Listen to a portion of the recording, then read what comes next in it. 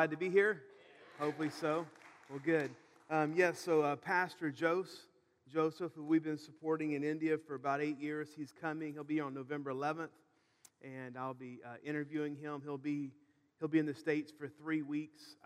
He'll be going to Family Life in Lafayette, and I'll be taking him to several other places on some Wednesday services to speak. If you're not aware, we started supporting Pastor Joseph about 8 years ago, 8.5 years ago. And, he's in remote northern India. When I started going there 8 years ago, no medical clinics, no anything. Of course, praise the Lord, it's improving some there. And, of course, he has churches in Nepal, too, one in Pakistan. And one of the things, of course, is people are very, very, very, very poor. And in this region of the world, people just are dying from lack of medicine, all kind of things. And God has used him. Pastor Joseph was from southern India in the state of Kerala, which is a highly Christianized state, and he sold everything he had. He moved to northern India and working among people where there's 0.5% Christianity. And one of the things we've been helping him with is he wanted to be self-sufficient. So I felt like the Lord told me that we could partner with them and help them to attain that in about a 10-year period. And by self-sufficiency, they started a buffalo farm. And we bought them 25 buffalo, and now they have a herd of over 100 buffalo. And they sell the milk of these water buffalo.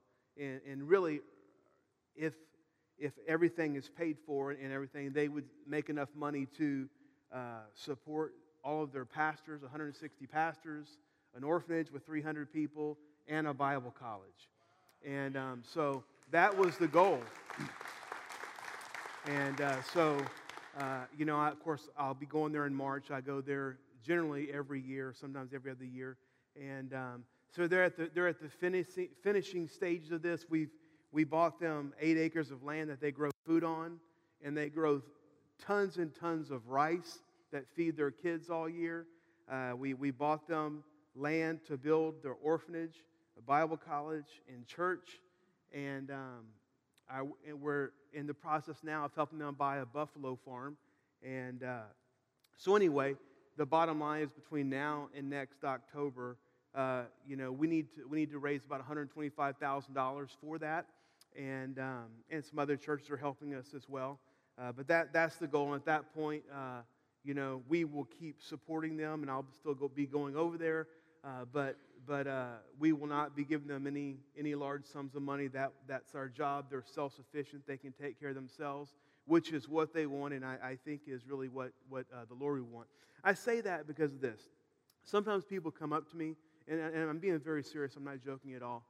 Sometimes people come up to me, and maybe they already give, they already tithe, but maybe in their heart they want to do something for missions.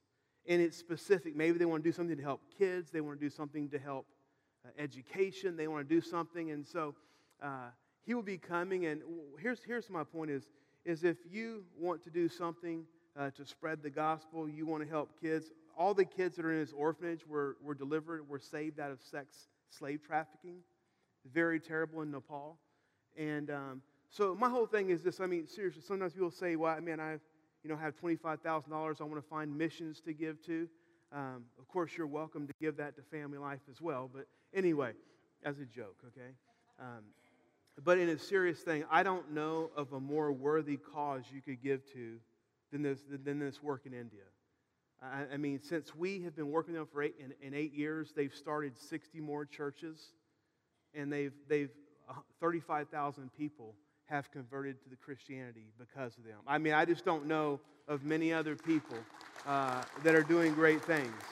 So I think they have about 165 churches and have over 50,000 people. Tracy and I personally have supported this ministry well above what we give to other missions. But if you've never heard him, you'll hear him. He'll be here on November 11th. And if you would like to schedule, he'll be here for a number of days. If you would like to schedule your family to have him over for dinner to your house one night, all you got to do is get in touch with me, and we'll arrange for you to come pick him up where he's staying in the evening, and he can spend a couple hours with your family. Again, Again, I don't know of a much more powerful thing to do that. I remember when I was growing up, my dad was a pastor, and I got to meet some of the most incredible men and women of God that would come through our church just because they would come over to our house. And, I mean, there's prominent people around the world ministering today that I sat down at a table with them and ate, and very powerful experience. So, anyway, so that's that. That will be coming on November 11th, so make sure you're here. Make sure you invite your friends. So today I'm continuing a series called The Boundary Stones of Our Faith. And our text was in Deuteronomy chapter 19. So let's get to that real quick. It says this: do not move your neighbor's boundary stone, set up by your predecessors in the inheritance you receive in the land the Lord your God is giving you to possess. So let's talk about this.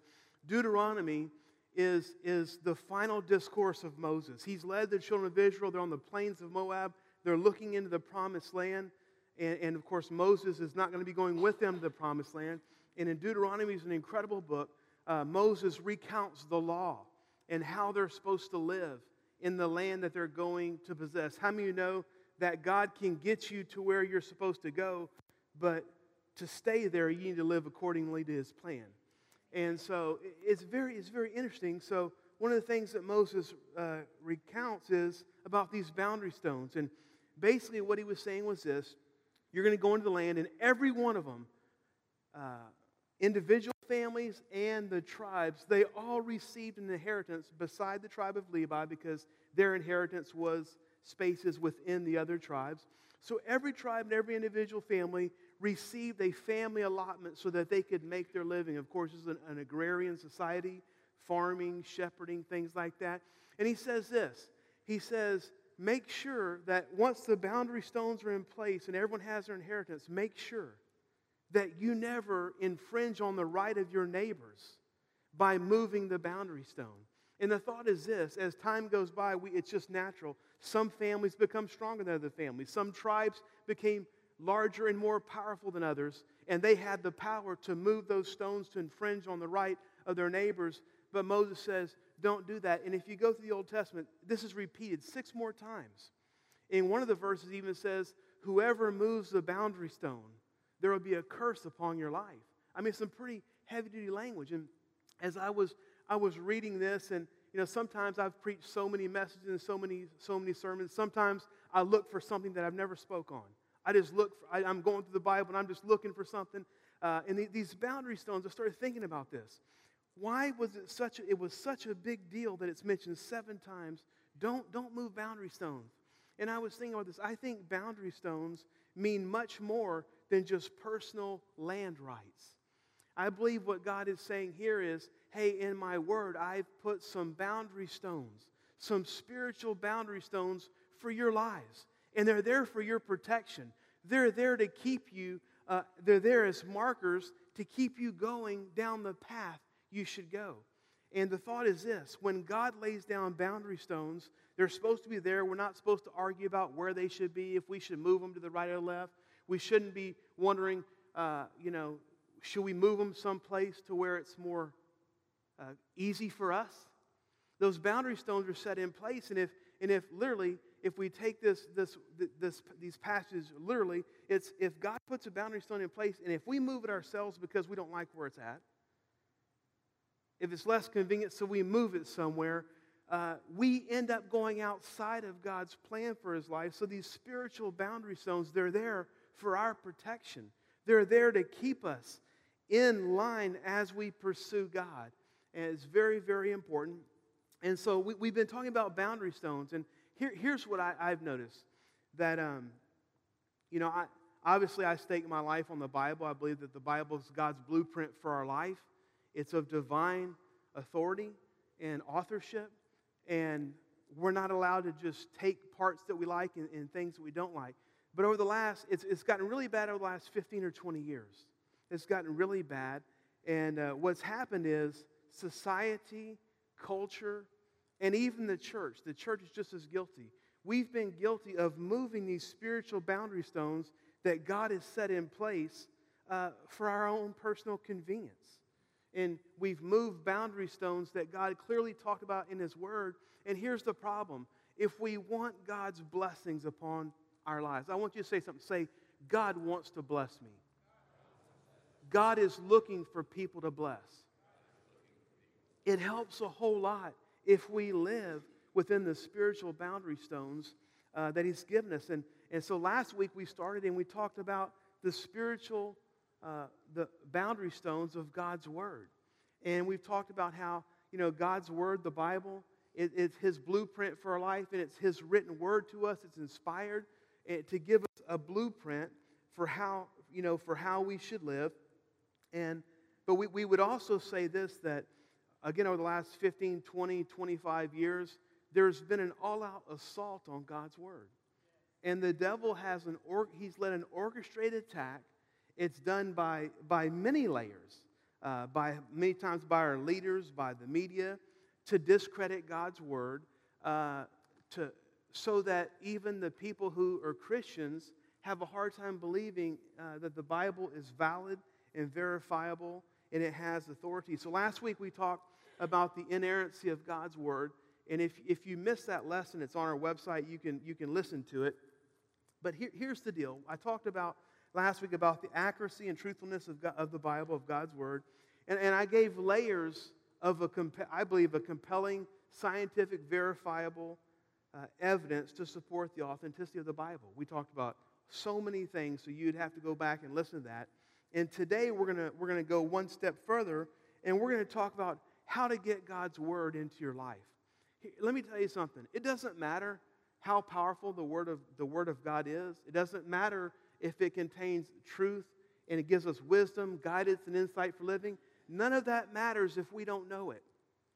None of that matters if we don't do everything we can to get God's Word into our life. I'm afraid as Christians, we're so busy doing so many things that we spend very little time reading, studying, memorizing, and meditating on God's Word. And I'm telling you, if you will get into God's Word, it will change your life. It will change your attitude. It'll change your faith. It'll change how you see things when things happen to you. So here's the bottom line. We've got to figure out how to get this into our life. Research shows that even people who attend church, only 2% of Christians have actually read the Bible from cover to cover.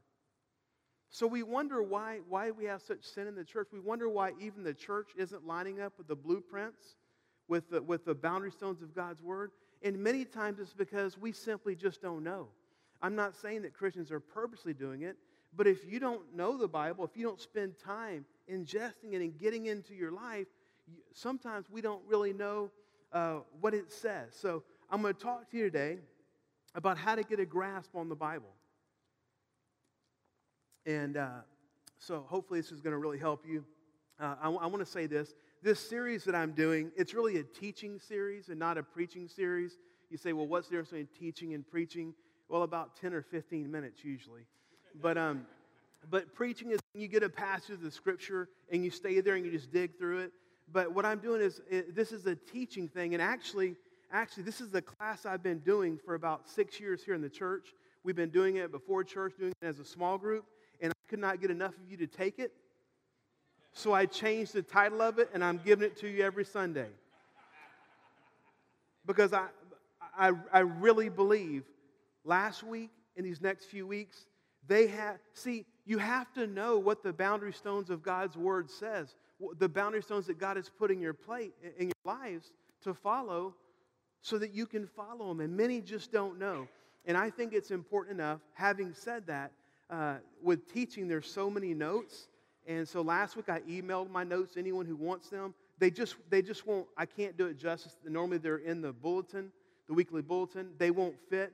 So I have the notes to the sermon. First of all, our screen notes, if you go to YouVersion, you can connect with our church and you can get all the notes every week and email them to yourself and save them and print them.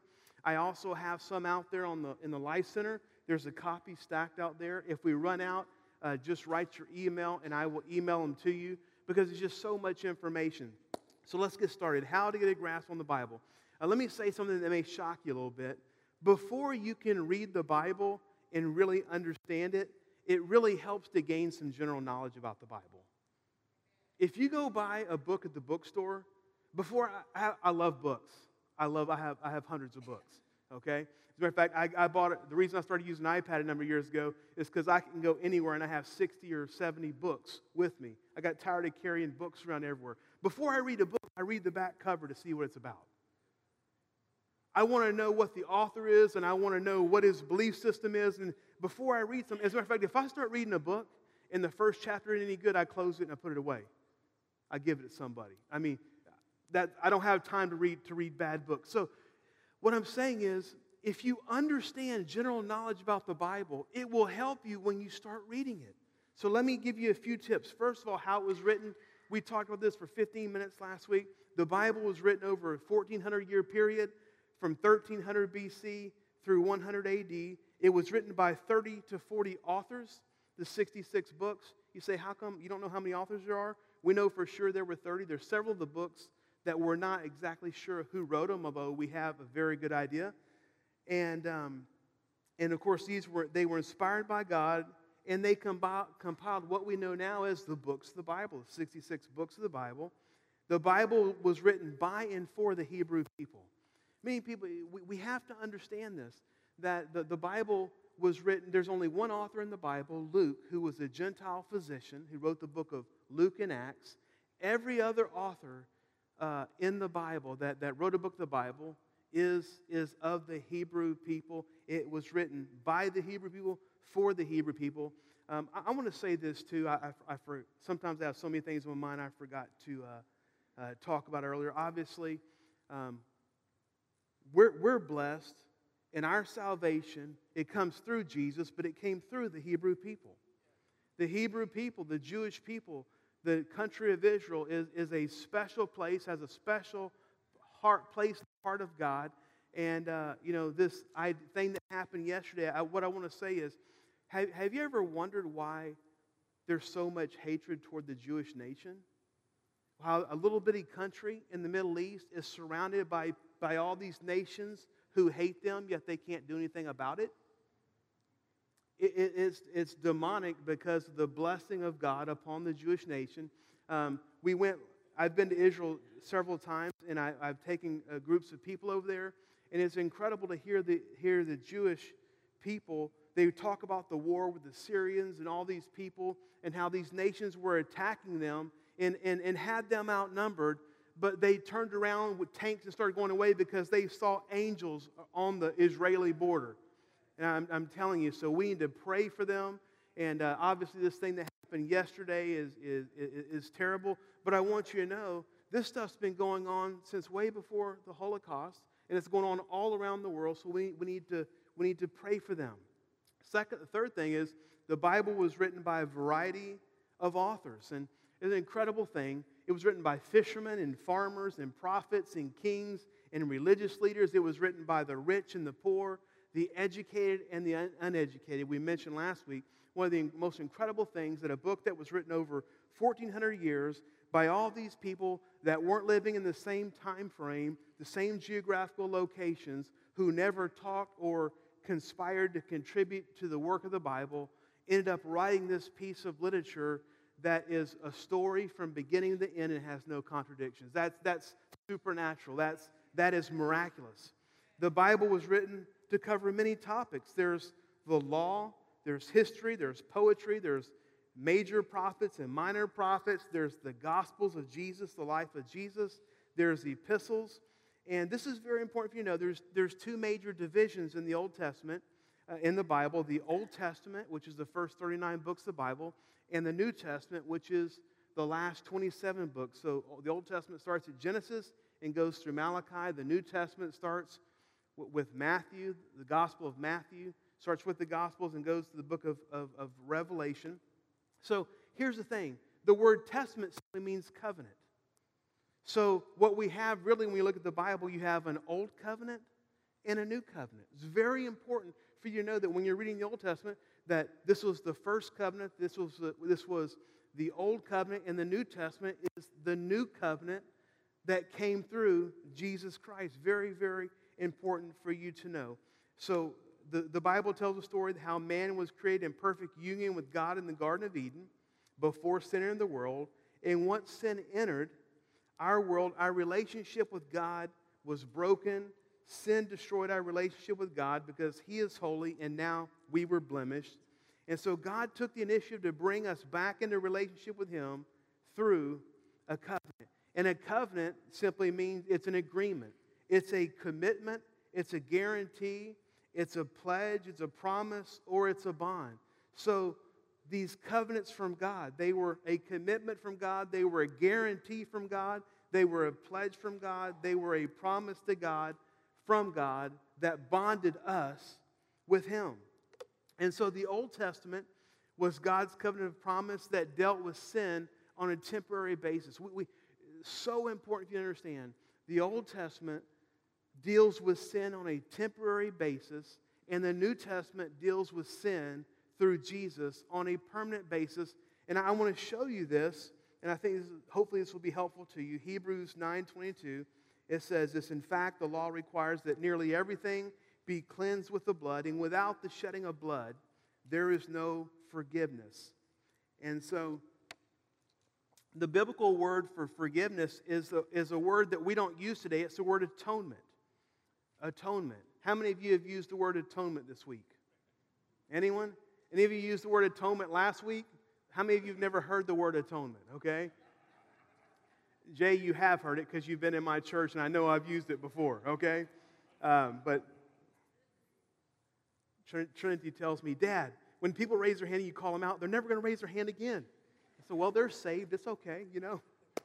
Anyway, but this is some deep stuff. Just want to make it as loud as I can. The word atonement, how you know what the word atonement means is you break it down into its 3 syllables. At one meant. That's what atonement means. Atonement is the word for forgiveness, and it means at one meant. So it means that God, when we say that our sins have been atoned for, it means that God and men have been brought together through Jesus. That's what our sin has been atoned for. Okay? And so again, let's look at atonement. The word for atonement in the Hebrew, the Old Covenant, the Old Testament, is the word Kippur. And of course, Yom Kippur is the Day of Atonement. The Jewish nation still celebrates that today. And Kippur means a covering, a temporary covering. And so it's very, very important. So what would happen is, if you read the Old Testament, one day a year, the high priest, only the high priest, would go into the Holy of Holies. And he was the only one allowed to do that one day a year, where the Ark of the Covenant was. He would go into the presence of God and sacrifice an animal to cover the sins of the people for 1 year. The next year, on the Day of Atonement, he had to do it again. It was a temporary atonement to cover the sins of the nation of Israel. And I find it very interesting to read about that, because the high priest, of course, he had to be holy. He had to be in a state of righteousness to go in there, or he didn't make it out. How would you like that job? You know, he got on his priestly garments. He did everything to cleanse himself, but they tied a rope around his ankle. And because he had bells on the bottom of his garment, and he went in there to offer the sacrifice for the people. If they didn't hear the bells moving, just pull him out. You couldn't go get him. You ever want that job? Everyone wants the top job. How many want that job? I'm telling you, that would cause you to spend a week in prayer and fasting before you go in that room, right? Man. Well, so there was no permanent solution for sin. It was covered temporarily, okay? But then in the New Testament, the New Covenant, through Jesus, the word atonement, it comes from the Greek word hilasterion, and it means to take away sin permanently. Permanently. So Jesus came and dealt with sin permanently. This is very important for you to know as you read your Bibles. So let's look at these 2 passages from the book of Hebrews that compares the 2 covenants, the Old Covenant and the New Covenant. Hebrews 10:3-4 says this, But those sacrifices are an annual reminder of sin. So the Day of Atonement, when the high priest went there, it was an annual reminder of sin. because it is impossible for the blood of bulls and goats to take away sin. It could cover it, but not take it away. Hebrews 9:26, it says, but he, and in parentheses I put Jesus, has appeared once for all at the culmination of the ages to do away with sin by the sacrifice of himself. So it's a it's a one-time deal. And John the Baptist said in John 1:35, when Jesus came in, behold the Lamb of God who comes to what? Take away the sins of the world. It's a permanent taking away. So the Old Testament, the Old Covenant, sin was temporarily covered. But the Old Testament predicted that one day the righteous one would come. One day Jesus would come to permanently offer a permanent solution for our sins. So that's a little bit about that. So I'm going to spend the next few minutes, and I'm just going to tell you right now, I'm probably going to go over my normal time. I've been doing so good lately, getting out on time. This is important. It's important. There's nothing more important we can do than actually learn how to use our Bible and learn how to get into our Bible. So I titled this, How to Get a Grasp on Your Bible. How to get a grasp on the Bible. And I want you to think about that like this. If you have a Bible or if you have a device that has a Bible, think about it this way. I'm talking about how to get a grasp on your Bible, like how to hold it so no one can take it from you. And if you think about doing an outline of your hand, you have 5 fingers in a palm. And there's 6 things we have to do to get a grasp on the Bible. First of all, we'll go over these. You have the pinky finger. You have to hear it. You have to read it. You have to study it. You have to memorize it. You have to meditate on it. And then the palm, you have to apply God's Word to your life. That's how you get a grasp on the Bible. You see, if you just hold the Bible like this, someone can come and take it and hit you with it. If you have a grasp on it, if you really understand what it's in there, no one can take it from you, and you can use it quite effectively. So I'm going to talk to you about how to develop these 6 skills into your life so that you can get a grasp on the Bible. So the first one is you have to begin to hear God's Word. So we're going to talk to you about how to hear God's Word. Romans 10:17 says, faith comes from hearing the Word of God. Well, how do you hear God's Word? Well, you can hear it every Sunday here. You can hear it on the radio. You can hear it on TV. You can come to a Bible study and hear God's Word. You can listen to the Bible. Now you can play it on your phone, iPad, whatever, CD, and you can hear God's Word being read over and over. But the thought is this. Here's the thought. Whatever you hear impacts your life. See, I know guys, they spend hours and hours a week listening to sports radio. So they can tell you all the facts, all the trades. I'm not sure it's impacting their life. I'm not sure it's helping their life. I'm not sure it's helping their marriage. I'm not sure it's helping their kids. I'm not sure it's helping them get ahead on the job. And so what are we listening to? Whatever we hear, whatever comes into our mind, that's what we focus on.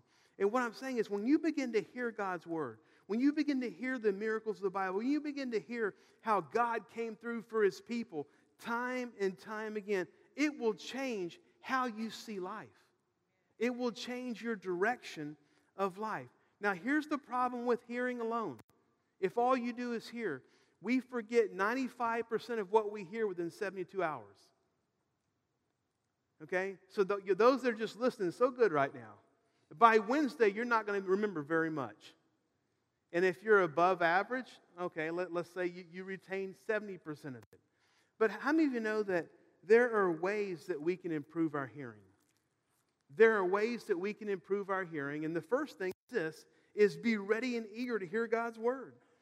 We got to be ready and eager that when we go to a place where we're hearing something, we're not messing with our cell phones. We're not thinking about what's for lunch. We're not thinking about the problems last week. That we're actually listening.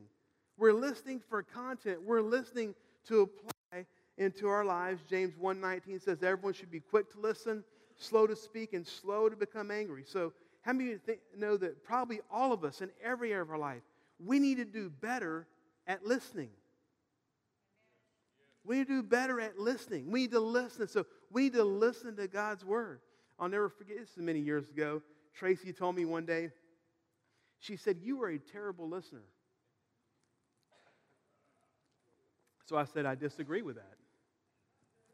And Tracy can never remember facts and things, but after she rattled off 10 reasons why I was a bad listener, I said, hey, you don't have to be mean. 1 or 2 would have been sufficient, And so if you think about it, even when we're having conversations with somebody else, we're not really listening to them. We're thinking about how we're going to respond. You're in a meeting at work. You're not even thinking about the meeting. You're thinking about something over here. And so we need to be ready and eager to hear God's word. And I even tell people, hey, man, don't waste your time. Don't come to church and sleep. Go to bed early. Go to bed early. Act like, man, I have a date with God tomorrow. I believe God's going to change my life. I believe something's going to happen. I believe the Holy Spirit is going to speak to me tomorrow. And so be ready and eager to hear God's word. Second thing is confess any sin in your life. Confess sin. If obviously we're all sinners and we all mess up, but if we have blatant, unrepented, habitual sin in our life, it is going to stop. It's going to stop us from hearing from God and really hearing His word. James 1:21 says, get rid of all moral filth and humbly accept the word of God. Take notes on what you hear. Take notes. How many of you know that, when I was in college so many years ago, and when I've gone to seminars and classes, if I just listen, I don't hear much, but if I take notes on what I hear, it helps my retention incredibly. That's why I put notes in there for you. Save them up. And Hebrews 2:1 says, we must pay more careful attention, therefore, to what we've heard, so that we do not drift away from it. I encourage everyone to keep a spiritual notebook. Sometimes you come to church, and it's a great message, someone speaks, but it's not for you on that day. I mean, it's a great message on fear, but you're not fearful right now. Well, in 6 months, you may be. That's why, keep a spiritual notebook and keep it in there and keep all your things so that if you have a problem in 6 months, you remember, man, I remember we had a guest speaker, or I remember Pastor Terry, I remember somebody was talking about this, and you go back and then all of a sudden you have 4 points and all these scriptures on fear or whatever it is, and man, all of a sudden your spiritual notebook just helped you even though you're not actually in church. And of course, the fourth thing is this, is to act on what you hear. Our hearing, our retention goes up when we actually put what we're hearing into practice. We start putting it into our daily lives. James 1:22, it says, don't merely listen to the word and so deceive yourselves. Do what it says. How many times have we heard something that applied to us and we deceived ourselves and didn't put it into practice? Come on now, I've been guilty of that. I think we all are. So when we act on something, it means that we actually believe it and we think it's important in our lives. So if we're hearing the word of God and we're not doing anything of it, we're just giving really God lip service. So the painful thing in our lives, it's a painful thing, but it's a beautiful thing. It's kind of like going to the gym. It's painful. Over time is okay, right? When we hear God's word, we're like, ooh, that hit me hard, That hit me hard. When we start putting it into our life, yeah, there's pain because things are changing, but the beauty is now God is starting to work in our lives and God's going to begin to open doors for us. So you have to hear God's word. The second thing is you have to start reading God's word. You have to start reading Revelation 1:3. It's an incredible blessing. It says this, blessed is the one who reads aloud the words of this prophecy, and blessed are those who hear it and take it to heart, and take to heart what is written in it, because the time is near. So isn't that interesting that the Bible says that you can be blessed just by reading the Bible? It's a blessing just to read God's word out loud, to hear God's word out loud. There's a blessing in our life just simply for doing that. And the question I'm often asked is, hey Terry, how often should we read God's word? And the thought is daily. But I want to say this, if you're not reading the Bible at all, if you start 2 or 3 days a week, that's a dramatic improvement in your life. So I'm saying just start somewhere. You can always work your way up. See, I think what we do, and we all do this, when we set goals for ourselves, we set goals that are not attainable.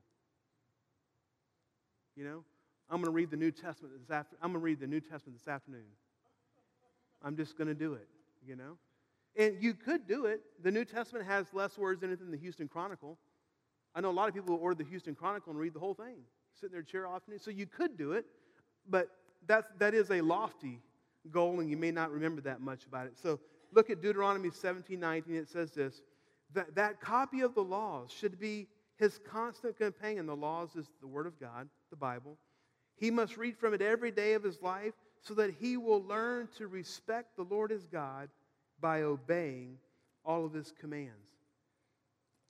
Let me give you some suggestions for reading the Bible. First of all, I think you need to read it systematically. I had one friend who read his Bible every day, and he would. I said, "Well, where do you read from?" He's like, "Well, I don't know. I just kind of close my eyes and ask the Holy Spirit to guide me, and I just open it up." So he may read from Haggai one day, Zephaniah one day. You know, he's like, "Yeah, that's Zephaniah, man. It scares me sometimes. I try not to open up there, you know." But the thing, yeah, you open up to one of the prophets. There's no telling what you think God may want you to do that day. But the thought is this, you know, get a system. Get a system. If you start in the New Testament, start with Matthew, read Matthew through.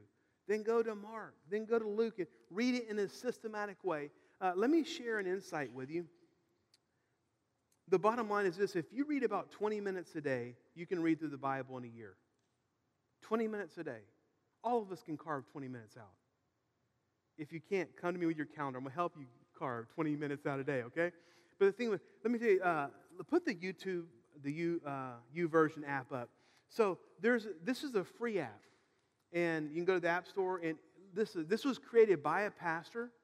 And this is an incredible gift. Download this app. First of all, you can go to our church and get all of our notes, all my notes on here. But on YouVersion, there's a yearly Bible, and you started playing. Like if you start today, you'll read like a verse in Genesis, a verse in Matthew, and a psalm or a Proverbs. So you're reading the Old Testament and the New Testament and a psalm or a proverb every day. It doesn't take long, and beyond that, there's also a little devotional that goes before that day. You can read on your phone, on your computer. And so I really encourage you, if you have a regular Bible, that's great too. But I just know where we're at and how busy we are. Your phone goes with you everywhere. And this is an incredible thing. But I encourage you, I know it's not very popular today, but you know, if you get a hard copy of the Bible, I know, you know, for all of us old people, there's study Bibles, like the Life Application Study Bible. The beautiful thing about that is there's all these notes. So before you read Matthew, it gives you a commentary on who Matthew was. It's incredible. So you read that, and as you read the book about, you know who the authors were, you know where this is happening, you know the time frame this is happening in, and so you're really, really getting the Word of God into you. So hear it, read it. The third thing is to study it. There's an interesting verse in Acts 17:11. It says this. Now the Bereans were of more noble character than those in Thessalonica, for they received the message with great eagerness and examined the Scripture every day to see if what Paul said was true. So they just didn't take Paul's word for anything. They went to make sure that what Paul said was actually in the Bible. And so what I want to encourage you is to learn how to do an inductive Bible study. An inductive Bible study begins with the Bible and not with books about the Bible. So there's some things here. As you start to study the Bible, there's some things you need to know. First of all, examination. What does the Bible say? Interpretation. What does it mean by what it says? And 3 is application. How am I going to apply this in my life? So let me give you an example. I hear Christians quote Scripture sometimes, which for that I'm very excited, but sometimes they leave some parts out. See, if we're going to study the Bible, we have to know, what did it really say, and how can I apply it to my life? Very important. So James 4:7, it says this. It says, submit yourselves then to God, resist the devil, and he will flee from you. So I hear Christians saying they're resisting the devil and telling him to flee from them, but I'm wondering if they first submitted to God. That's like a really important thing there, right? Submit to God. Submit yourselves then to God. Resist the devil, and he will flee from you. Which means you can resist the devil all you want. If you're not first submitted to God, I'm not sure how that's going to work for you. So we have to make sure we're studying the Bible. That what did it say? What did it say? You know, what does it say? What does it mean? And how am I going to apply it to my life? Let's talk about memorizing God's Word. So to get a handle on our Bibles, to be influenced by the Bible, to have God's Word just working in our lives, to fill ourselves up, you know, it helps to this layered approach. I mean, you're hearing the Word, you're reading the Word, you're studying the Word, you're memorizing the Word. And it says this in Proverbs 7:2-3, keep my commandments and you will live. Guard my teaching as the apple of your eye. Bind them on your fingers. Write them on the tablets of your heart. So we're supposed to have it in us. And you know, the Jewish people, they used to have the Word of God written on them. They would have it on their sleeves, hands, on their forehead, on their body, in their homes. They had the Word of God so they could read it. So the benefits of memorizing Scripture is, first of all, it helps me resist temptation. If you know the Word of God and you're tempted to do something you shouldn't do, having that knowledge helps you to resist temptation. It helps me make wise decisions. Psalms 119, 105, your word is a lamp to my feet and a light to my path. It comforts me when I'm under stress. Psalm 119, 49-50, remember your promise to me. It is my only hope. Your promise revives me. It comforts me in all of my troubles. Isn't it funny that whenever someone gets discouraged or depressed, the first thing they do is stop going to church? They just isolate themselves away from people who love them, away from God's Word that can revive them, comfort them. Number 4, it helps me witness to unbelievers. 1 Peter 3:15, always be prepared to give an answer to everyone who asks you to give the reason for the hope that you have, but do this with gentleness and respect. So how do you start memorizing the Bible? And I tell people this, start with a passage that deals with a topic that you're struggling with. Like if you're struggling in relationships, I would focus on all the passages that talk about relationships and start to memorize those. If you're struggling with fear, I would go and start memorizing scriptures that tell us to fear not. If you're struggling with faith and believing something, I would look on several passages that defines what faith is and really just start hammering those. If it's something that's relevant to us and can help us, it's easier to memorize. And of course, you know, you can write it out or put it on your phone, and if you're exercising or during lunch or during a quiet time, you can memorize that verse. Let's talk number 5 about how to meditate on God's Word. So again, this layered approach, we need to hear it, we need to read it, we need to study it, we need to memorize it, but then meditate on it. And let me say this. God didn't give His Word to us so we could read through it so we could put a star under duty. He gave us His Word to think about, to read it and to think about it. And so if you have a quiet time and let's say you're reading on YouVersion through the Year Bible, whatever you read that morning, think about a couple passages during the day. Think about it. Don't just read it and go on to the next day. Think about it during the day. Psalms 1 verse 2 and 3, it says, but they delight in doing everything God wants them to do, and day and night are always meditating on His law and thinking about ways to follow Him more closely. They are like trees along a riverbank, bearing luscious fruit each season without fail. Their leaves shall never wither, and all they do shall prosper. So meditation is simply it's focused thinking about a Bible verse in order to discover how I can apply its truth to my personal life. I'll give you a quick story. I believe it was last year, and I was reading through the YouVersion app, and the devotion that goes in the very beginning of the day, the title was Walking with God. And it's a little bit of devotion. It said this. It talked about how Enoch walked with God. The Bible says Enoch walked with God and he was no more. And that Noah walked with God. And then we know in the Garden of Eden, God came down there and he walked with Adam and Eve. And the thought I got from that is, man, our relationship with God is like taking a walk with a friend. You know, that God's walking with us. And he's there anyway. Let's acknowledge him and talk to him. You know, let's acknowledge that he's with us when we go to the store. He's with us when we're watching television shows. He's with us when we're treating people in a certain ways. And think about that. See, God never intended for him to be a distant relationship with us. He never intended to be known as the man upstairs. The Bible says that he is a friend that sticketh closer than a brother. That's what God is. And he's walking. And every day, tomorrow, when you leave here, when you go to work, you're on a walk with God.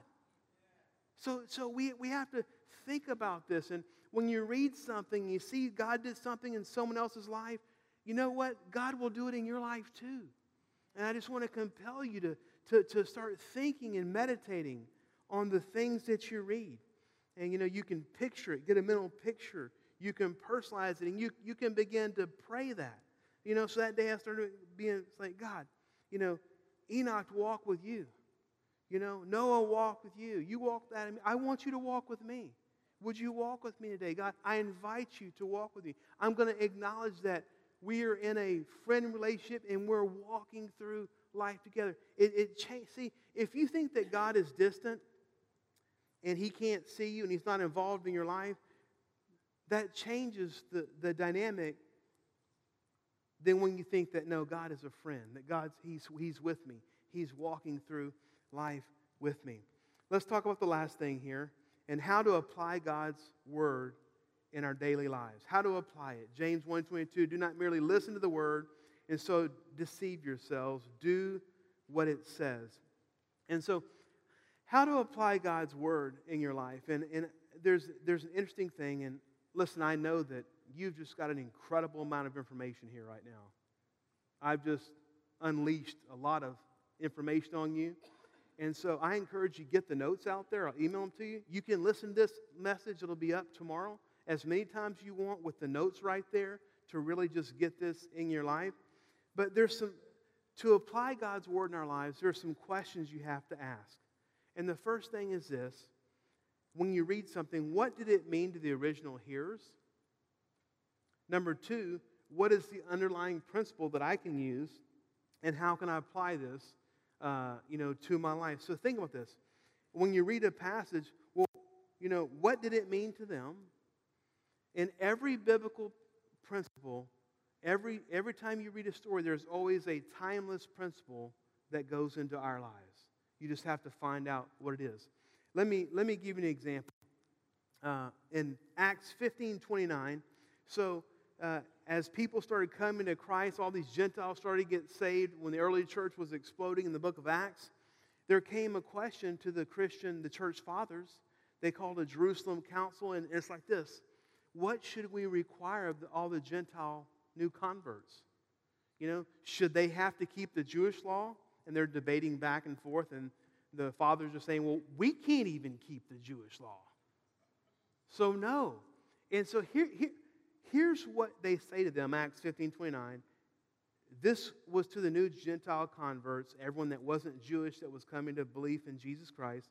You are to abstain from food sacrificed to idols, from blood, and from the meat of strangled animals, and from sexual immorality. You will do well to avoid these things.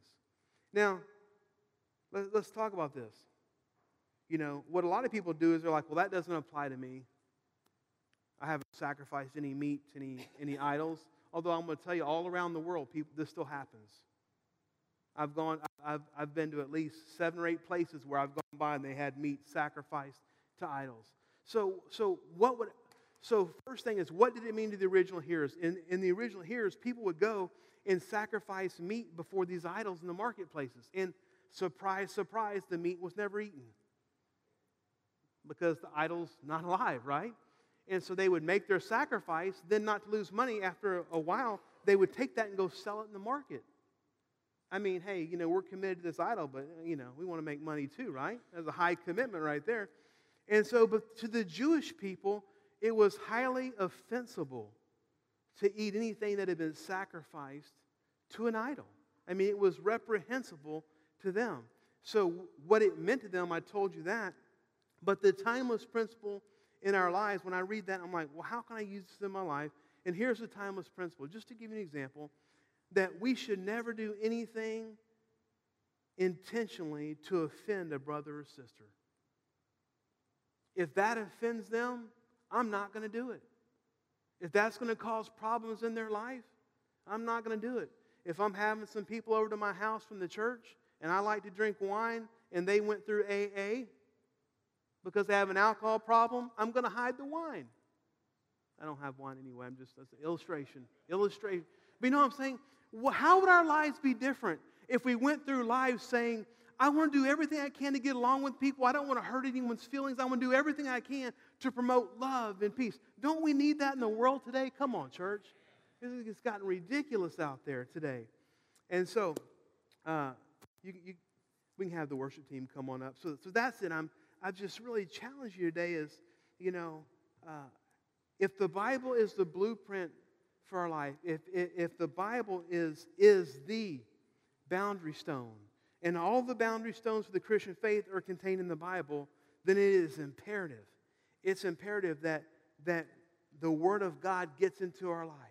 That the Word of God, that we begin to hear it, we begin to read it, we begin to study it, we begin to memorize it and meditate it and apply it in our lives. So I want to challenge you today. I want to challenge you to take 30 days to really start to soak yourself in God's Word. I want you to write a journal, how you feel today, how your life's going today, and in 30 days, I want you to start listening to the Bible. I want you to start reading it. I just want you to start all these things we talked about, start doing these things consistently, taking time to do that for 30 days and see how your life changes. Would you stand with me?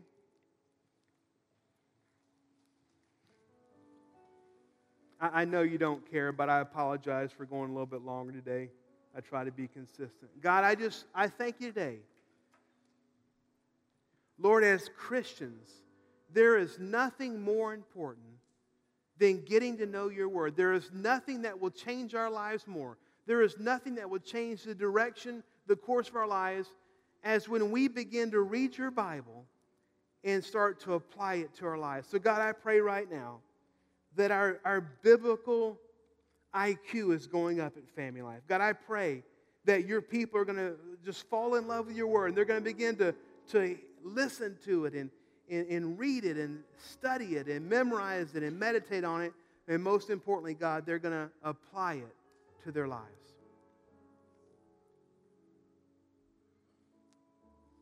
Thank you, Jesus.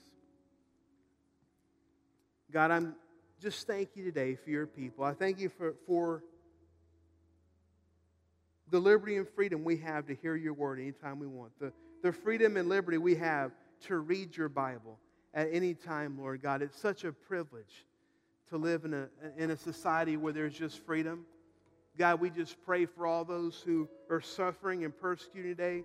God, we just pray for the Tree of Life Synagogue in Pennsylvania this morning. And God, I don't have any words, but Lord, I know that you're a God of grace and mercy and comfort. And I pray, Lord God, that you comfort these families. God, I pray for you to wrap your arms around these families, this community. And God, I just declare, as your word says, that you're going to take a bad situation and you're going to bring something positive out of it. In Jesus' name we pray. Amen. Hey, church, as I dismiss you, if we could get all the guys to help stack up chairs, it'd really